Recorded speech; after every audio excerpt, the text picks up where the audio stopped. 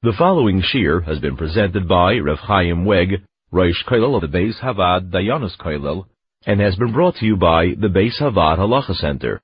To reach the center for marital or familial matters, call the Even HaEzer division at 1-888-485-VAAD or visit thehalachacenter.org. From this week's parsha, Parshas Miketz, the Gemara at the end of Bava Basra derives the concept of an orev, the concept of a guarantor. Generally speaking, in Choshen Mishpat, in order for somebody to be liable to pay somebody else, there has to be some sort of exchange of value. For example, if Ruvain buys a chayfetz from Shimon, he buys an object from Shimon. Since he received Shimon's object, in exchange, he's mechuyev to pay Shimon for the object he received. If Ruvain borrows money from Shimon, he's mechuyev to pay Shimon for the money that he borrowed.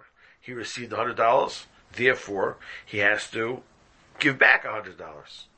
If Ruvain is mazik Shimon, so he's liable, he's mechuyev to pay Shimon because he destroyed $100. He was mazik $100 of Shimon's property. Therefore, he has to replace what was genizikt, what was destroyed. If Ruvain steals from Shimon, so again, he has to replace what he stole. In most Choshen Mishpat, almost all Choshen Mishpat exchanges, the payment is in exchange of value, in exchange for something which one either received or damaged, which belonged to the other person. However, we find in halacha the concept of an orev, the concept of a guarantor. Ruvain lends Shimon money. Shimon received the money. Levi got absolutely nothing. However, since Levi guaranteed the loan, since the only reason why Ruvain lent that money to Shimon was because Levi said that if Shimon defaults on the loan, then Levi will indeed repay Ruvain. The halacha is that Levi is meshubed, Levi must pay. Although Ruvain's money was handed to Shimon and not to Levi, but yet Levi becomes meshubed, Levi has responsibility, and Levi must pay that money back if Shimon defaults on the loan.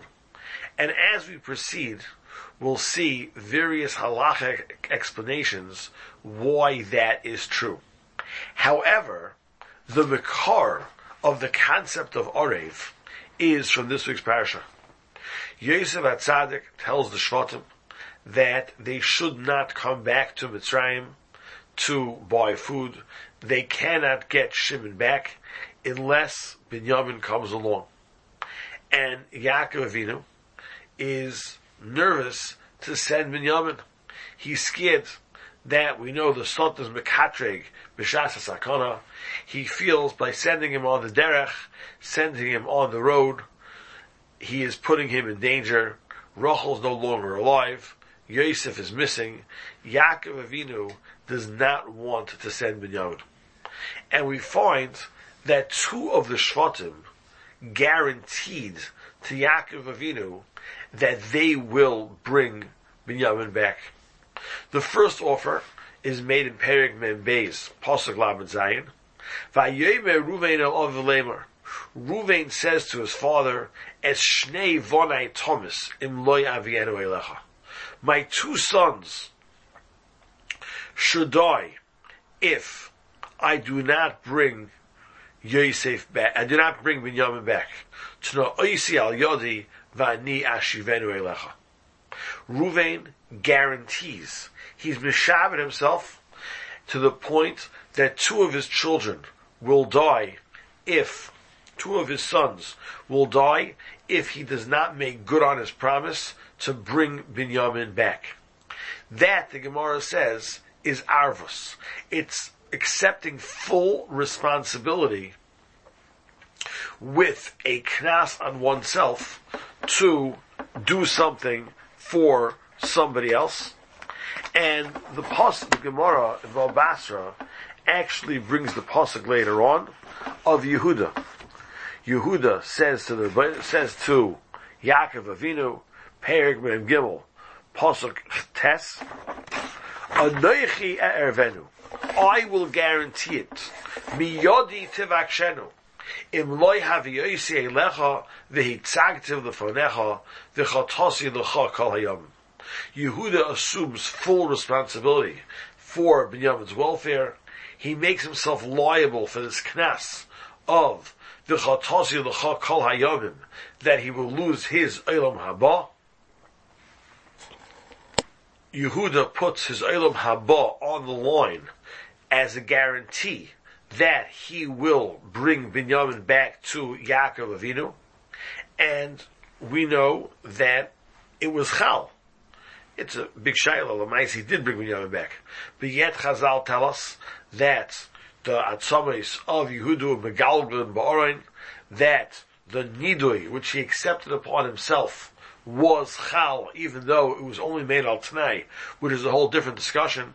But al Koponim, you see that it was Chal, this concept that Yehuda accepted full responsibility, and as a result, the knas, he was liable in this knas which he accepted upon himself, and this, the Gemara says, is the mikar of the concept of arvos al koponim in certain circumstances, and for the rest of arvos, the concept of arvos, the Gemara brings psukim in Nach, which we learn out from there the concept of an orev.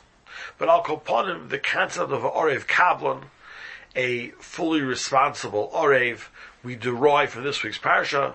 The chiddush is that although he has not received anything tangible, yet he can be liable for as if he received that object.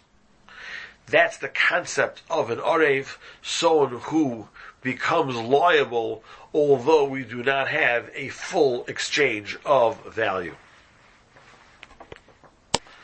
But before we discuss some of the halachas and the practical applications of arvos, I wanted to spend a few minutes to discuss Ruvain's offer. Ruvain says, "Vayomer Ruvain al Aviv Lemar es shtei bonai Thomas, my two sons will die im loy avienu alecha, tno isi al yodi vani ashivenu alecha." Ruvain, in the Pshuta Shel Mikra, offers the life of his two sons in exchange for bringing Binyamin back safely. Chazal tell us in Bereishis Rabbah, and it's quoted here in Rashi, like Kibel Dvar Shel Ruvain, that Yaakov Avinu did not accept the words of Ruvain. Omar, he said, Bechor Shoite Huzeh. This is a Bechor Shoite. Omar Laham is Bonov, he wants to kill his sons, V'chi Bonov Heim V'loi Bonai. Pashup Shat, that Yaakov Avinu said, what do I gain if Ruvain's sons are killed as a result of non-fulfilling this arvos?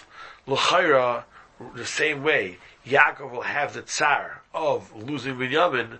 In addition, he will have the tsar of losing two grandchildren. That's the Pashup Shat. There's a fascinating Chuvas Chassam Sofer in Tshuva Reish Ches, which Chassam Sofer, actually the Meritzias, is very bothered by the arvos of Ruvain. What does it mean that Ruvain offered as Shnei Bonai Thomas? A person is not the Bailam on his children's life. What offer was Ruvain making over here when he offered Yaakov Avinu as Shnei Bonai Thomas? So the Chassam Sofer says something very, very fascinating. We all know that Yaakov Avinu had a chelik habechira that had to be given out. and one of the Shvatim was going to be divided into two Shvatim. The Chassam Sofer says that Ruvain's offer at Shnei Bonai Thomas means that Ruvain was willing to give up the Chelek HaBechira. He said to Yaakov Avinu, we find that the word of Chius refers to a Chelek in Eretz Yisrael. The Pasuk says that Yeshua and Kalev were Chayu Min HaAnoshim, they lived from the other Meraglim. Chazal tell us that they received the Meraglim's portion in Eretz Yisrael. Chayu is a lashon, living. Getting a portion in Eretz Yisrael is considered to be the word which captures that is also chius, being alive. You find other places that a livelihood is referred to as chayim. So who calls his friend in Russia is Yerid Imei L'chayav, he can go ahead and destroy his livelihood. Pasuk Chiyusei, you destroyed his livelihood. The Lashon Chiyus over here, we find the Lashon Chiyus means getting a portion in Eretz Yisrael. If the Lashon of Chiyus means receiving a portion in Eretz Yisrael, so therefore we could translate the Lashon of Misa as not getting a portion in Eretz Yisrael. And therefore, Ruvain said, as Shnei Bonai Thomas, we know that Eretz Yisrael was Nischalik Lishvatim, that Eretz Yisrael, according to many Rishonim, was divided into 12 equal strips, and each Shevet ended up with an equal portion, whether it was a large Shevet or a smaller Shevet, and therefore Shevet Yosef, who ended up the Bechar L'Maisa with Ephraim and Menashe, ended up with double what Dan had, although they were very large Shvatim. And therefore Ruvain said, as Shnei Bonai Thomas, Ruvain was offering to give up the Chelek HaBechira. He said that if I do not carry out my Arvos, I do not bring Binyamin back, so then I will lose the Chelek HaBechira, I will lose the concept of Shnei Bonim, two portions in Eretz Yisrael, the Chelek of the Bechira. To which Yaakov Avinu responded, Bechor Sheita Huzeh. Bechor Sheita, we find in Gemara Bava Basra that a Bechor Min Ha'im is called a Bechor Sheita. It's a lashon of a Hadas Sheita. A Hadas Sheita is a Hadas which is not properly mishulish. It's not foolish, the Hadas. It's not silly. But rather, because it's not functioning properly, it's called a Hadas Sheita. A Bechor Sheita is a Bechor Min Ha'im because he does not get a Nachala. What Yaakov Avinu was telling Reuven over here is, you're a Bechor Sheita. What do you mean? You're an improper Bechor. Meaning that Reuven had already lost the Chelek HaBechira earlier, and since he had already lost the Chelek HaBechira earlier, Yaakov Avinu was planning already to give it to Yosef when Mitzvah Shem, if Yosef will reappear. But Al Kopanim, Reuven had already lost the Chelek HaBechira, and therefore Reuven's offer to give up the Chelek HaBechira in order as a guarantor to the bringing back of Yosef was not accepted because he is a Bechor Sheita, because he's an improper Bechor. The Chelek HaBechira he had already lost, and therefore the Chelek HaBechira cannot be the guarantee, the knas, the guarantee for the safe return of Binyamin. The Briskerov in Parshas Vayechi, on the pasuk Vayomer Elai Hineni Mafrecha V'Hir Bisicha Unsaticha LeKahal Amim. Before Yaakov Avinu makes Ephraim and Menashe into Shvatim, so Yaakov Avinu quotes a promise from the Rebbeinu Shalom, Hineni Mafrecha V'Hir Bisicha Unsaticha LeKahal Amim. The Targum Onkelos teaches LeKahal Amim LeKinshas Shvatim, to a group of Shvatim. And at the original Havtacha in Parshas Vayishlach, where the Rebbeinu Shalom tells Yaakov Avinu, Goy ukahal goyim, that Yaakov Avinu is going to have a Goy ukahal goyim, so the Targum also teaches Am the Kinshas Shvatim, a nation, and that nation will be comprised of a group of Shvatim. And the Brisker Rov explains that the Rebbeinu Shalom promised Yaakov Avinu that Klal Yisrael as a nation will survive forever. A nation will come out of Avraham, Yitzchak, and Yaakov, and that will be Klal Yisrael, and they will be Yerush Eretz Yisrael, and they will survive forever. And then the Rebbeinu Shalom promised Yaakov Avinu that this nation will be a Kahal Amim, a Kinshas Shvatim, a group of Shvatim. That is a Din Shvatim. And Shvatim is negated to two things.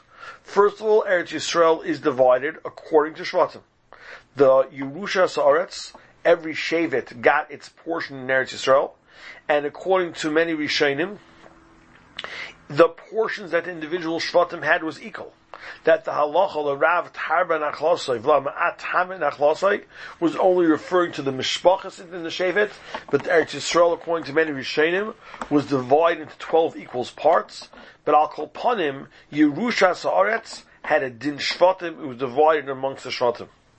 Second of all, there's a bris crucial to the Shvatim, that the Shvatim will last forever. There's a bris Shvatim, Gemiri, we have a Kabbalah, like Kala Shivta, that a Shevet will never cease to exist. In fact, it's Muchach in the Gemara Psachim, that we have, although primarily, besides the Kehanim Leviim, we're primarily Einiklach, Moshe Yehuda, and Sheva Binyamin, but it's Muchach that there are other members of other Shvatim amongst us. It's Gemara and Psachim. Shvatim have to last forever, and Yerusha Sa'aretz is through Shvatim. After Yaakov Avinu makes Ephraim Menashe into Shvatim, so the Pasuk says, the Yukari Behem Shmi V'Shem Avoisai, the Ramban explains, Yukari Behem Shmi V'Shem Avoisai means they will last forever. The Brisker Rov goes on to explain, and he says that that's the pshat by the Chet HaEgel, when the Rebbeinu Shalom tells Moshe Rabbeinu that he's going to destroy Klal Yisrael and build a nation out of the children of Moshe. So the Moshe Rabbeinu tells the Rebbeinu Shalom, Zechor la'Avram liYitzchak liYaakov avadecha nishpat lehem boch, v'tedaber lehem arbe zarachem, v'chol ha'oretz hazois asher amarti etein lezarachem. Moshe Rabbeinu, when he davens for Klal Yisrael, he talks about Eretz Yisrael. He talks about v'chol ha'oretz hazois asher amarti etein lezarachem. How does Eretz Yisrael come in? So the Brisker Rov explains very geschmack. Because what did the Rebbeinu Shalom tell Moshe Rabbeinu? I'll wipe out Klal Yisrael and bring a nation from your descendants. Moshe Rabbeinu told him that's impossible. Because the bris for the Shvatim. The Shvatim have to exist forever. The Shvatim have to be Yerush Eretz Yisrael. And he brings a lashon from the Medrash Rabbah. Kishem shenishbata la'ovis v'kiyamte imoim. Af l'shvatim nishbata v'kiyamte imoim bris. Uludvorecha re'ato maimin mishevet Levi. Ma'yeshlach loymar l'shevet Ruvein l'shvatim acherim. Moshe Rabbeinu said to the Rebbeinu Shalom that the same way you made a promise to the Ovis, you made a promise to the Shvatim. And therefore you can't wipe out Klal Yisrael and make a new Klal Yisrael from Moshe Rabbeinu's descendants. Because if what the Rebbeinu Shalom does that, it will be bottled the bris of the Shvatim. And that's what Moshe Rabbeinu said. Because the Iker Havtacha of the Shvatim is that Yerushas Haaretz will be yarshened through the Shvatim. The way we're learning now from the Brisker Rov, it's even more geschmack.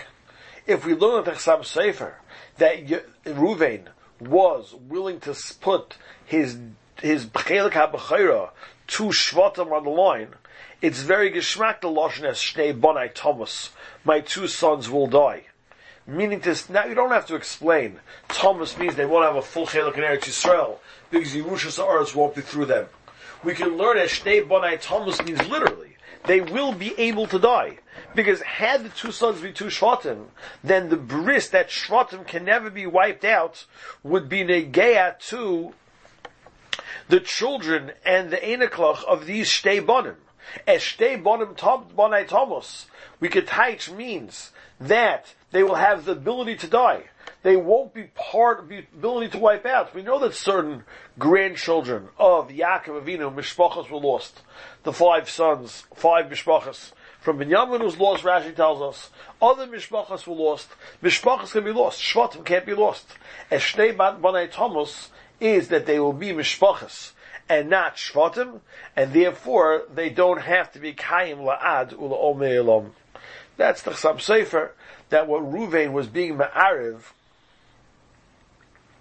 was his chelik ha'b'chayra, to which Yaakov responded, you lost it anyway.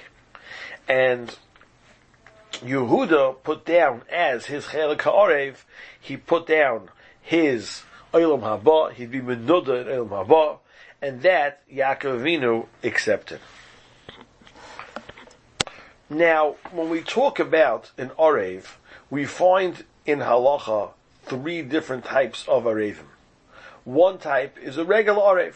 A regular Orev, the Malveh must collect money from the Leveh, take the Leveh to Bezdin, and after the Leveh refuses to pay, ran off, doesn't have money to pay, then and only then may the Malva turn to the Orev. That's a regular Orev. The next type of Orev is Orev Kablan. An Orev Kablan means that he's taking also primary responsibility.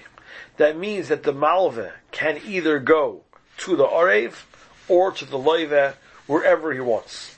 Wherever the Malva wants to go to collect his money, whether he wants to go to the Orev or to the Leveh, both possibilities are available to the Malva. There's a third type of Orev called an Orev Shluf Dutz. The Orev Shluf Dutz, the Malva interacts totally with the Orev. The Orev is the primary responsible party. If the Malva has a reason why he does not want to accept money from the Leveh, he does not have to. The Leveh could push the Malva to the Orev instead of paying himself. And that is considered to be an Orev Shluf Dutz, that the Malva goes after the Orev, and only after the Orev pays, then the Orev will go after the Leveh. If the Orev does not have money, then and only then can the Malva go after the Orev. As we mentioned earlier, we have to understand how is it that the achrayus of the Orev is chal. With what din is the Orev meshubed? There is no exchange of value. The Gemara says that Yehuda was an Orev Kablan, and therefore we learn Orev Kablan from our Gemara, our Psukim, our Parsha, and a regular Orev we learn from Psukim in Mishlei. The question is, how is the Orev Meshubid? How does the Orev become responsible to pay? And the Stipler in Kedushin, Siman Yud Beis, goes through 4 shitas in the Rishonim, exactly how the Orev is Meshubid. The Rambam's Mahalach is that the Orev is Meshubid like a Kinyan Oidaisa. The fact that he acknowledges that he has this hischayvus on him to pay for the Leveh, if the Leveh does not pay, since, like Haidoas Baldin Kamei Eden Dami, since he said it, and he said it with a firmness, and the Malveh was Moitzi Mois Alpiv, it works with the Kinyan Oidaisa that since he had admitted it to be true, and the Malveh had a loss because of this admission, he was Moitzi Mois Alpiv, he let money out of his pocket due to the word of the Orev, so therefore the Orev becomes Meshubit. The Ritva learns that there is in the Orev a exchange of value of sorts. The Gemara tells us that there is a tremendous hana, a tremendous pleasure which the Orev gets. It's pleasurable to the Orev that the Malva trusted him to let money out of his rishus on the say-so of the Orev. And since he let the money out of his rishus on the say-so of the Orev gets pleasure from that, from the trust that the Malva bestowed in the Orev. And therefore, the Ritva learns that the reason why the Malva is mishubed to pay the Chayv is in exchange of this hana, of this pleasure that the Orev received by being trusted, similar to like we make a kinyan sudar by a chasana. We sort of exchange the sudar, the aid and pick up, a handkerchief, a yarmulke, a pen, and exchange that for the hischayvus of the ksuba. So too, this token amount of hana is in exchange for the hischayvus, for the liability which the Orev takes on. The Rashbam has a third mahalach, and the Rashbam says that it works like a shliach, that since the Malveh does with his money as the Orev commands him to do, for example, lend it to the Leva, so since the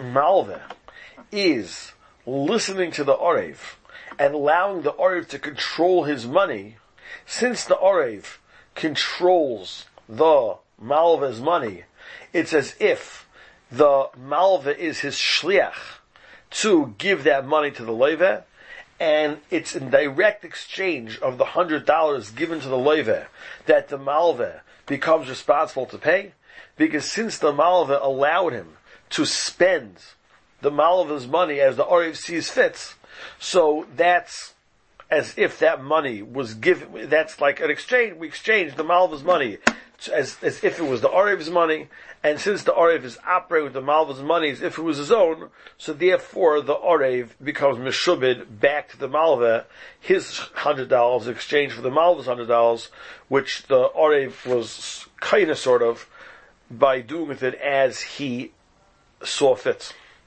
And the final mahalach is in Mukhi Yosef. The Mukhi Yosef says that the hischayvus is really chal with just dibur, although generally speaking, when one makes a verbal commitment without a kinyan, that is not enough for the verbal commitment to be chal.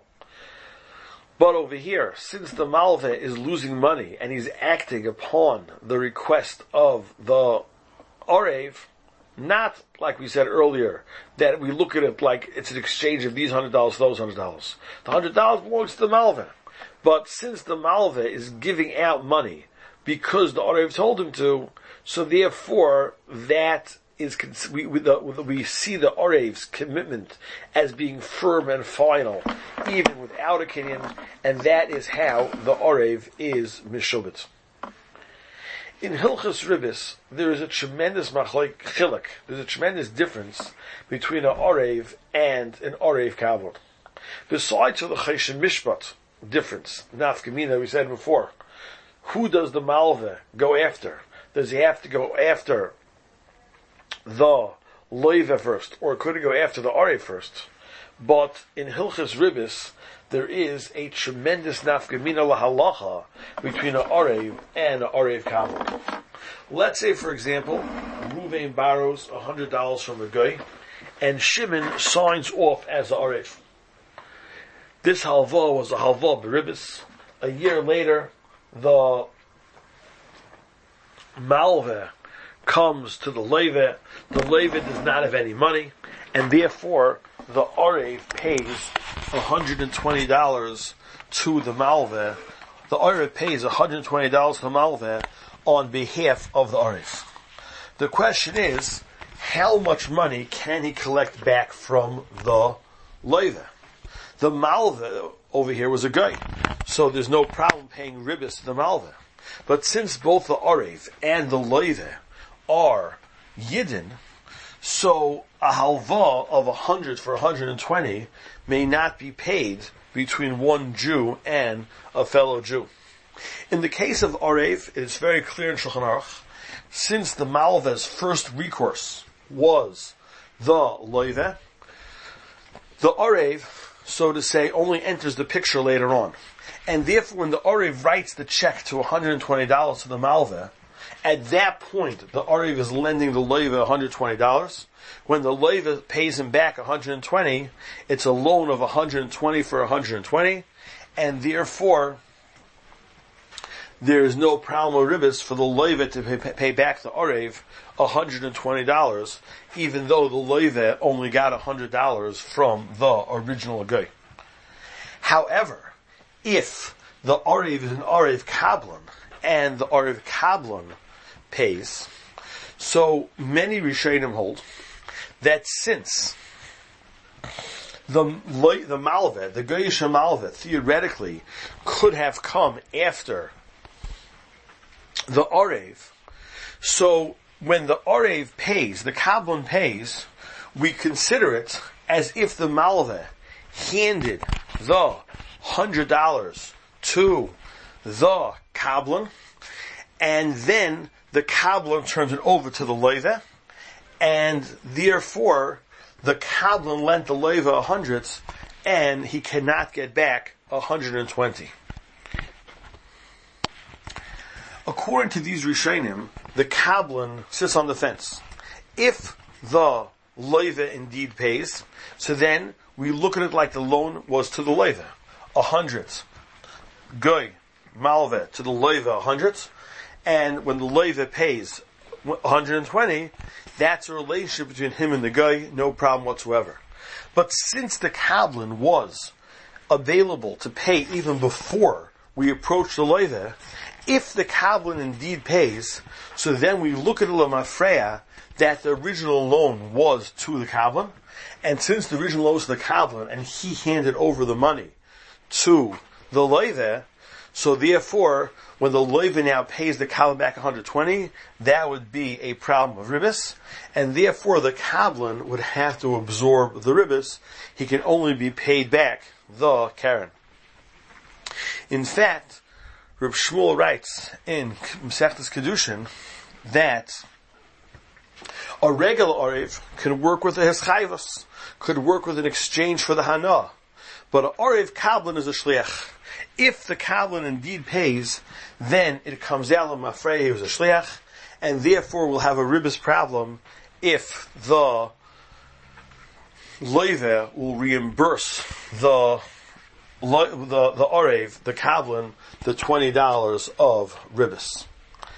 Now, it's very common when a young couple buys a house, so they need a parent to go ahead and to sign as a guarantor for the loan. Now, the question is like this. What happens if 1 month the guarantor ends up paying the loan? So may the son-in-law, pay back his father and father-in-law the monthly payments that the father-in-law as a guarantor paid to the bank. So according to what we just learned, we would have to analyze, is the guarantor from the bank, to the bank, a Arev, a regular Arev, or is he considered to be an Arev Kavlan?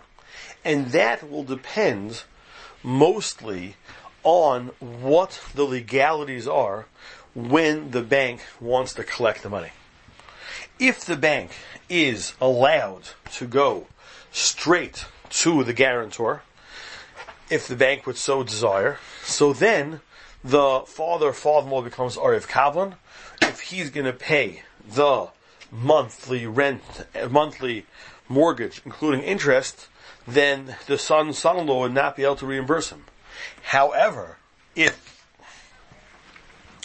the bank must go to the Loive, and only when the Loive has exhausted all possibilities to pay, then and only then may they go to the guarantor, So then it would be a case of a regular Arev, and then even if the father-in-law, the Arev, advances the money because they don't want to have any late fees, but still that would be the time of the loan between the father and son, and then the son would be allowed to pay back the entire amount.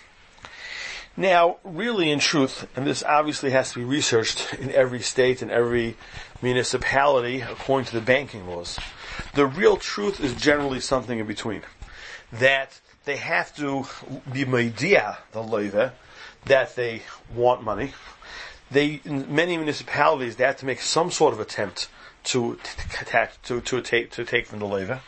But when it comes to actually suing in courts, they are allowed to go ahead and sue the guarantor first. So they have to approach the loive first. They have to send some threatening letters and give time to the loive first. But they don't have to actually bring the loive to court and get a court order against the loive in order to go to the Arev. So we're someplace in between a regular Arev and an Arev Kablan. An Arev in Shulchan Aruch, the case is that only after Bezdin gives up on the Arev do we go after the Kablan. Only after Bezdin goes up on the Leva do we go after the Arev. A Kablan is first recourse. Over here, it is something in between, and therefore it is a machlekes hapaiskim whether the father-in-law signing on the common bank loan is considered to be a regular Arev or an Arev Kablan. Since it's a shayla of a deraisa, a heter iska should most definitely be made before the fact. I just wanted to point out that many loan documents are written as co-borrowers. Now, a co-borrower in Shulchan Aruch, Shtayim Shalavu, if two people together borrow $100, so halacha says each one borrowed 50, and each one is an Arev Kablan on the other 50. So that's in Dina of Chesed Mishpat. One has to know when the word co-borrower is used, what in effect is happening in the banking laws. In other words, did the bank really say this is a fancy term for a guarantor, and the first recourse is still the borrower, or because it's co-borrowers, they can equally go after both of them. Generally speaking, even when the term co-borrower is used, the house is still the primary focus of the collection, and the one who the house is in their name is the primary focus of the collection. Obviously, these things can change, and one definitely should make a heter iska before they start. If one did not make a heter iska, then a shayla has to be asked, and depending on the exact situation in every case, we'll have to decide whether indeed it was dealing with an Arev or an Arev Kablan. The Beis Havad on the Parsha series has been brought to you by the Beis Havad Halacha Center. To reach the Center for Halacha consultations, service, educational seminars, or media, please call 1-888-485-VAD. That's 1-888-485-8223. To sign up to the BHHJ, the Beis Havad's weekly interactive e-journal, please visit www.bhhj.org, or you can email us at office@thehalachacenter.org.